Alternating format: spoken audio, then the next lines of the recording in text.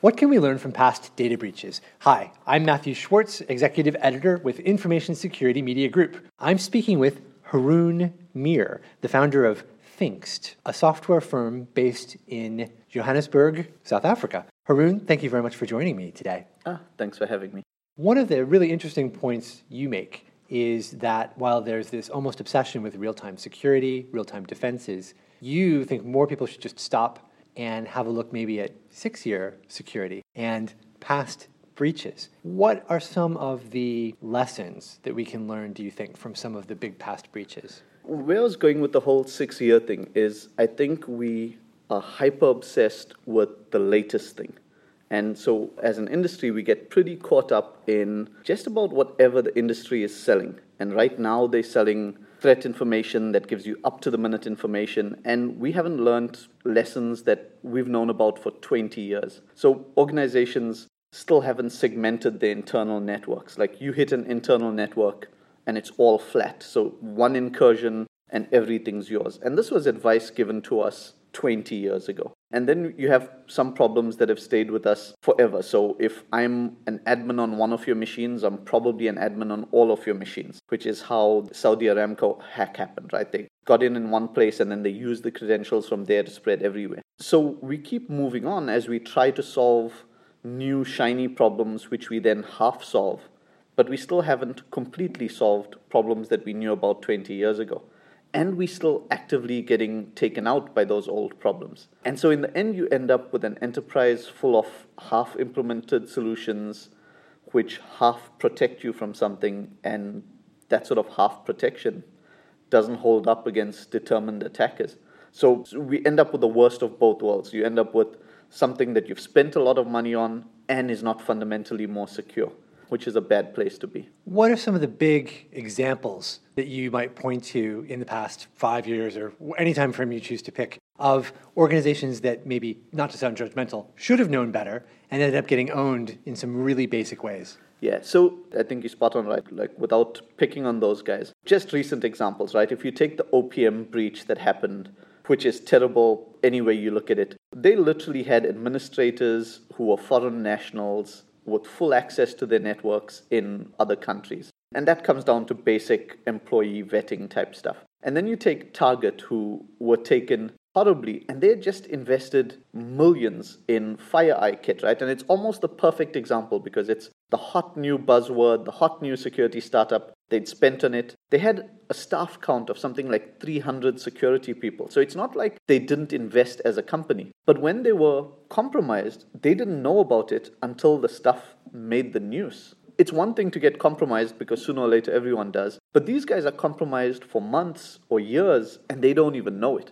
And that's just as bad as a position that you can be in. What are some of the overlooked or under-respected approaches or technologies? We're talking back to basics here, things that OPM should have been doing, Target should have been doing. Obviously, you're saying don't obsess about technology. Yeah. What are some of the other, if you had to sit these people down and say this is what you should have done? Yeah, so if I had just a few minutes where you'd want to tell them, listen, go do this, the first thing I'd say is network segmentation is almost always a good thing. You can't be a flat network. You've got to have different trust zones and know when stuff hops from one trust zone to the other. One of the things that's becoming increasingly more apparent, and it's not just because of my own bias, is you've got to have detection. Compromise or breach is always going to happen. Depending on the size of your org, sooner or later it will happen. Increasingly what matters is how quickly you realize that it's happened and how quickly you can react to that. And probably the last thing, although it's more meta, I think that most of these organizations would do well to really understand where their crown jewels are. Because one of the dangers that we have with security now is there's been a lot of noise for the last few years, lots of tools, lots of procedures, and we've kind of invented lots of busy work for ourselves. So you can have a security team that's keeping themselves perfectly occupied and probably meeting their KPIs that are not doing anything to fundamentally protect you any better or not protect you where it really matters. So I'd say what the organization needs to do is truly understand what they need to protect, then understand how that stuff's probably going to get broken, and then find ways to defend against that. And the last thing there's, and it's kind of not that easy to digest, but there are very few truly generic security solutions that work. And it's sad because most people are looking and need an easy solution, but right now we just don't have them. And so if you're a large organization who have security needs, you need to understand that your solution needs to be tailored for you. And if you're going with generic stuff, it's just not going to be that helpful.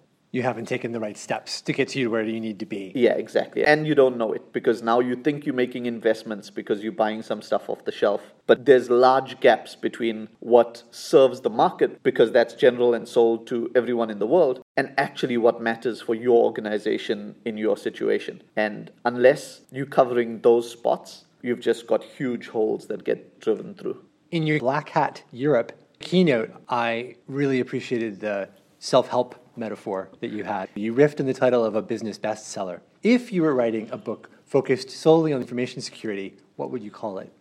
That's a good question. So the last two talks have now been riffing off business titles. And the last talk was the hard thing about hard things because there are some devilishly hard problems still in InfoSec. Like even if you were doing everything right, there are some problems we haven't solved yet. And what got you here won't get you there.